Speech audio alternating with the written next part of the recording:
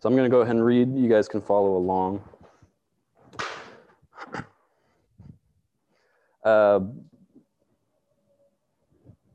in Mark 9. There we go.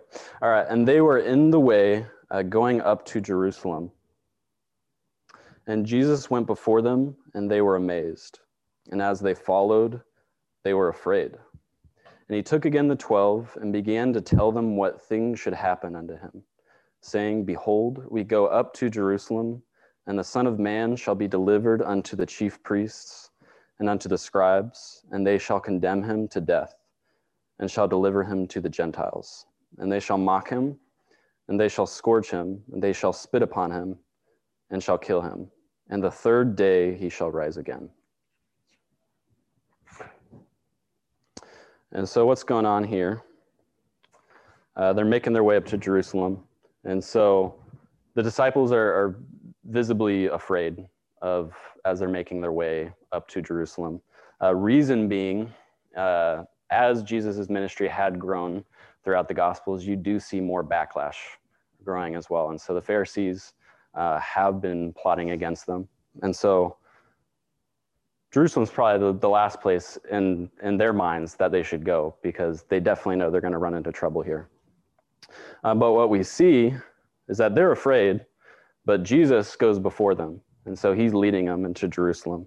And so the first thing I want to touch on is the disciples' mind. So this is going to be how I structure this sermon. And so the disciples feared their present circumstances. And so understandably, they feared their present circumstances. And over their time in following Jesus, they have faced more opposition. And death is very real to them at this point.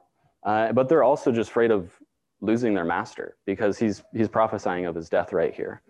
They know that this could kill him going into Jerusalem, and they've given up everything in their lives to follow Jesus. They've forsaken their jobs, friends, family, to follow Jesus.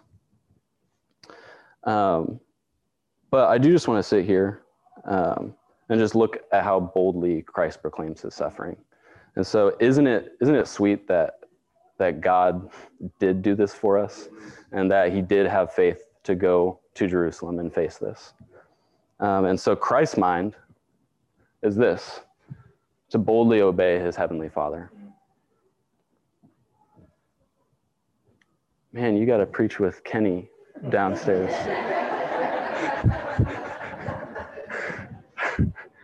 I won't be doing any of that. At least not now.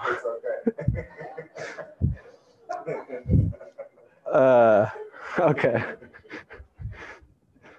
Philippians 2:5. And being found in fashion as man, he humbled himself and became obedient unto death, even the death of the cross.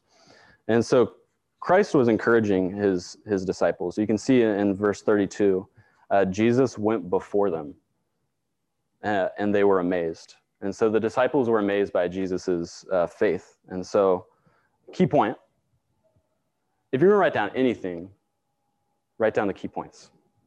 You can reword it, but have this idea. So as Christ did, be bold in what God has set before you. And so we too can have an impact as Christ did with his disciples. And so I think about, again, Montana in my life. And so it's not to compare Montana to Christ, but God did use Montana in my life. And what was encouraging for me to see as a younger believer was Montana's willingness to open up the word with me. But what was huge for me was to see him do it with other guys who were seeking the word. And that was something I was absolutely afraid of. And so seeing Montana do that was a great encouragement for me to be like, oh, that is something I should be doing. But also, Christ encourages us in his boldness. And so we can learn to be bold through Christ's example. Y'all tracking with me? Yes, sir. We good? Okay. So I'm going to move on. Verses 35 through 41.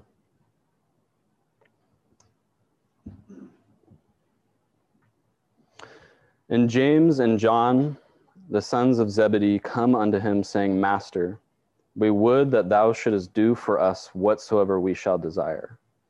And he said unto them, What would ye that I should do for you? They said unto him, Grant unto us that we may sit one on thy right hand, and the other on thy left hand, in thy glory. But Jesus said unto them, Ye know not what ye ask. Can ye drink of the cup that I drink of, and be baptized with the baptism that I am baptized with? And they said unto him, We can. And Jesus said unto them, Ye shall indeed drink of the cup that I drink of, and with the baptism that I am baptized with. Sorry. And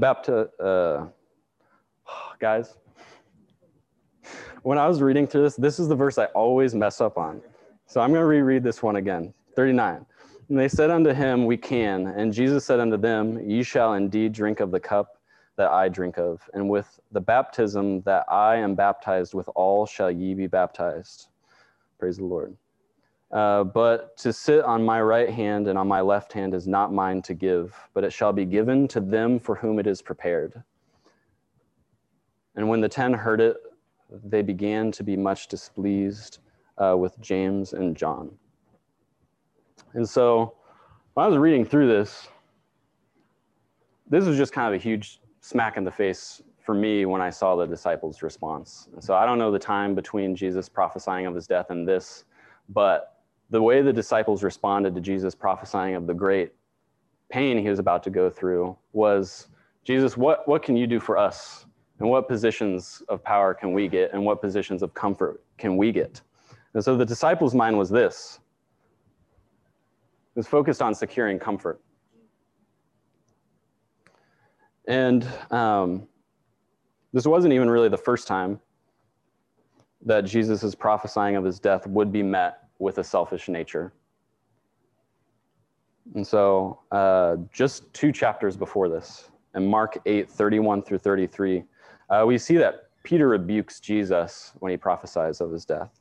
And he began to teach them that the Son of Man must suffer many things and be rejected of the elders and of the chief priests and scribes and be killed, and after 3 days rise again. And he spake that saying openly, and Peter took him and began to rebuke him. But when he had turned about and looked on his disciples, he rebuked Peter, saying, Get thee behind me, Satan, for thou savorest not the things of God, but the things that be of men. And so this challenged Peter's view when Jesus prophesied of his death. So Peter wanted a Messiah that was going to rule and reign. And so when Christ prophesied of his death, it changed, it went against everything that Peter had believed in. In Mark 9, just a chapter before this, 31 through 34, the disciples don't even understand what Jesus is talking about when he's prophesying of his death. It says, For he taught his disciples and said unto them, The Son of Man is delivered into the hands of men, and they shall kill him, and after that he is killed, he shall rise the 3rd day. But they understood not that saying, and were afraid to ask him. And he came to Capernaum, and this, not long after this happens. And he came to Capernaum, and being in the house, he asked them, What was it that ye disputed among yourselves by the way? But they held their peace, for by the way they had disputed among themselves who should be the greatest. And so, again, Jesus is prophesying of his death just a chapter before. They couldn't even understand it. And not long after, they're already thinking about what positions they could hold in Jesus' kingdom. And so going back, the disciples' mind was focused on securing comfort. But Christ's mind was on fulfilling God's mission and not on his comfort.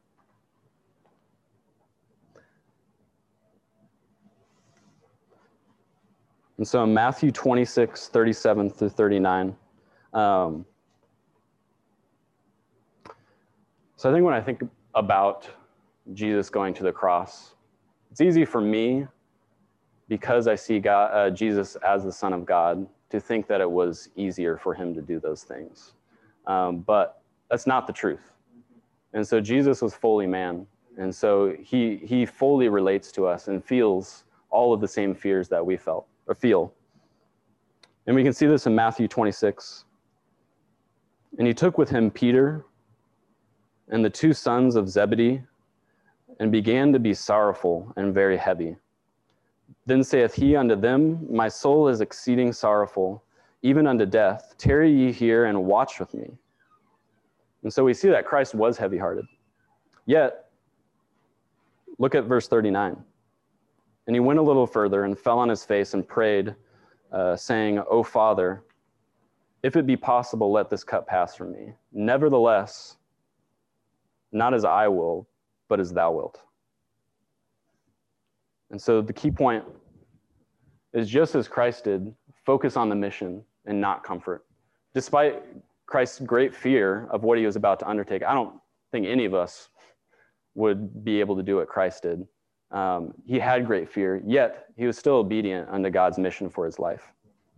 And I added a second bit there, and I missed a period. But that's key point 2B. So also endure hardship. And so the disciples would go on to learn. And so I'm like dogging on James and John, but they do learn. And James would happen to be killed with a sword. We see that in Acts 12. And then John would be persecuted throughout his entire life and ultimately end his life in exile. And so question for you is, for all of us, I guess I should say us, are we ready to endure hardship in ministry? Or is our focus on comfort? All right, so I'm gonna read a quote by Matthew Henry. I look at him sometimes. He's almost more confusing. He's supposed to do commentary, but he's almost more confusing than the Word of God. But it's still great to glean from what he was getting from the Lord, and this is what he wrote down when he was reading through these verses, and I thought it was cool.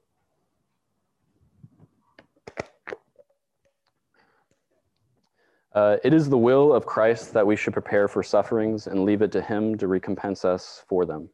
Our care must be that we may have wisdom and grace to know how to suffer with him, and then we may trust him to provide in the best manner how we shall reign with him, and when and where and what the degrees of our glory shall be. And so is your focus on prosperity, or is your focus on giving it all to Christ?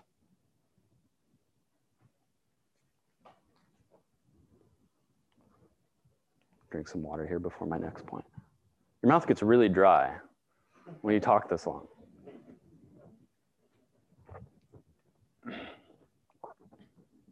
All right, we're moving on.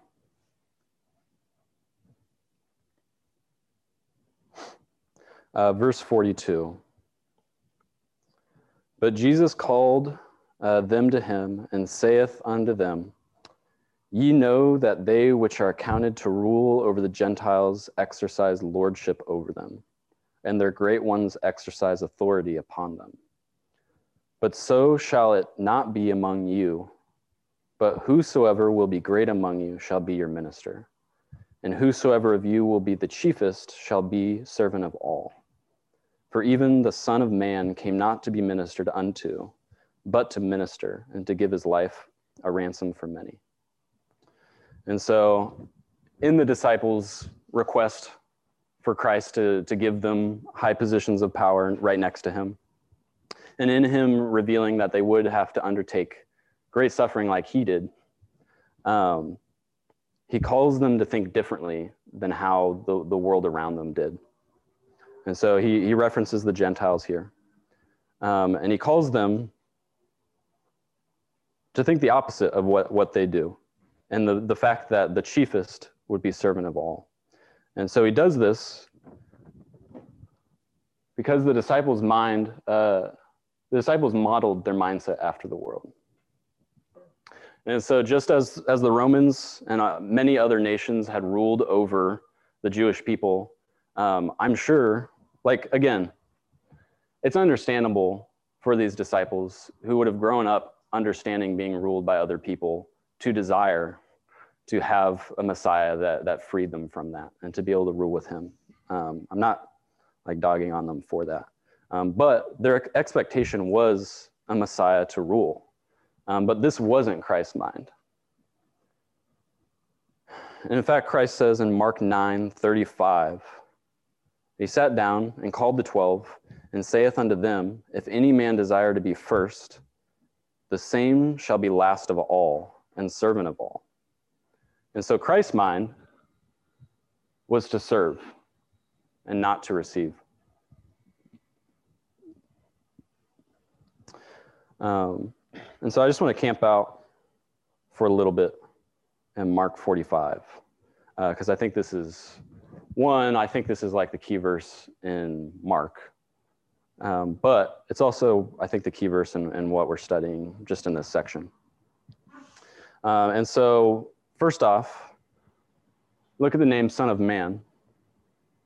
And so just kind of did a little bit of a word study here with Son of Man. And so this was a name Jesus often gave to himself.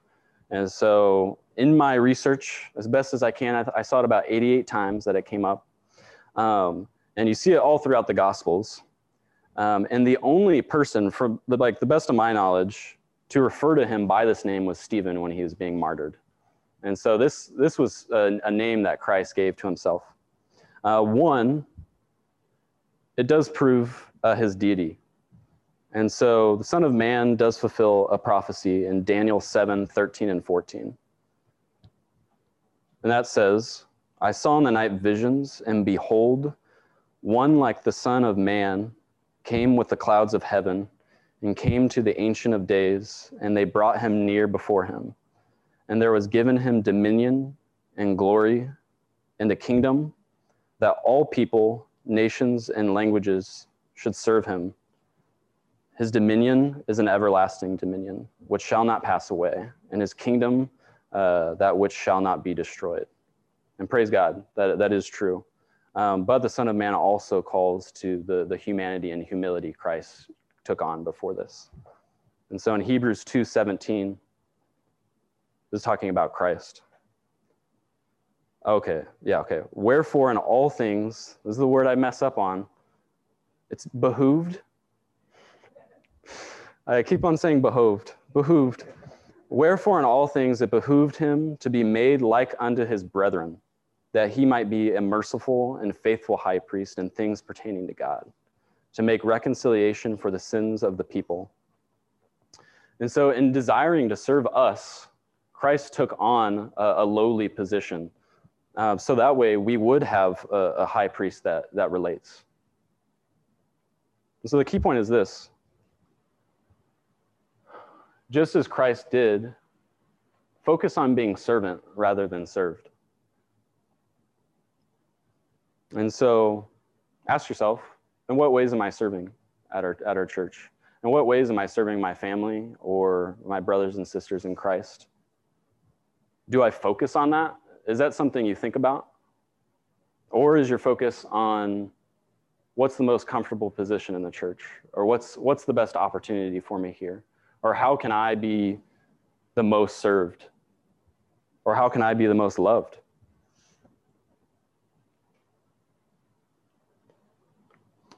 Do you have the heart of a servant? And so I just want to read Philippians 2:5. I think this passage goes really well with Mark, the passage we're reading in Mark.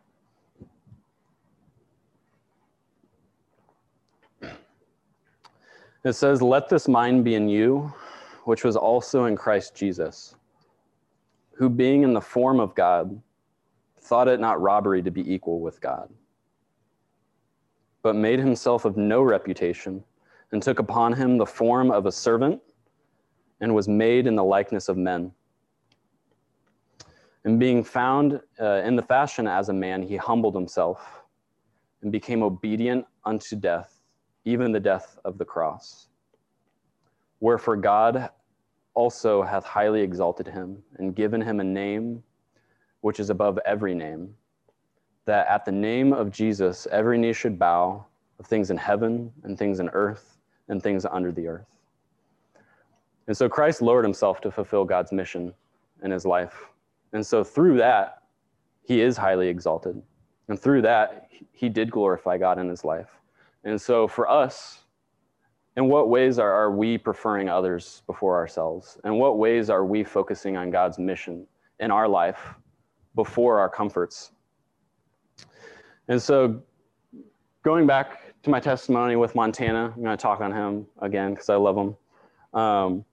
But Montana did model these things for me. And I'm not saying Montana was perfect. He was a sinner and he's failed me. But what's cool is I can look to Montana and point to him and say, that was a man that God used in my life. And so he was bold in sharing the word with me. He called me out on stuff that I was doing, but also just encouraged me in times that I really just needed a brother to love me. As far as suffering, I was, I didn't know how to describe myself, but I was 17. So just imagine a 17-year-old and the attitudes that they have. Montana was in his mid-20s, and yet he was still willing to hang out with me and bring me along with all of his friends and show me just love. He would also pay for my lunches after church. I was a high schooler. I was broke. Montana wasn't making that much money. He was a young 20-year-old.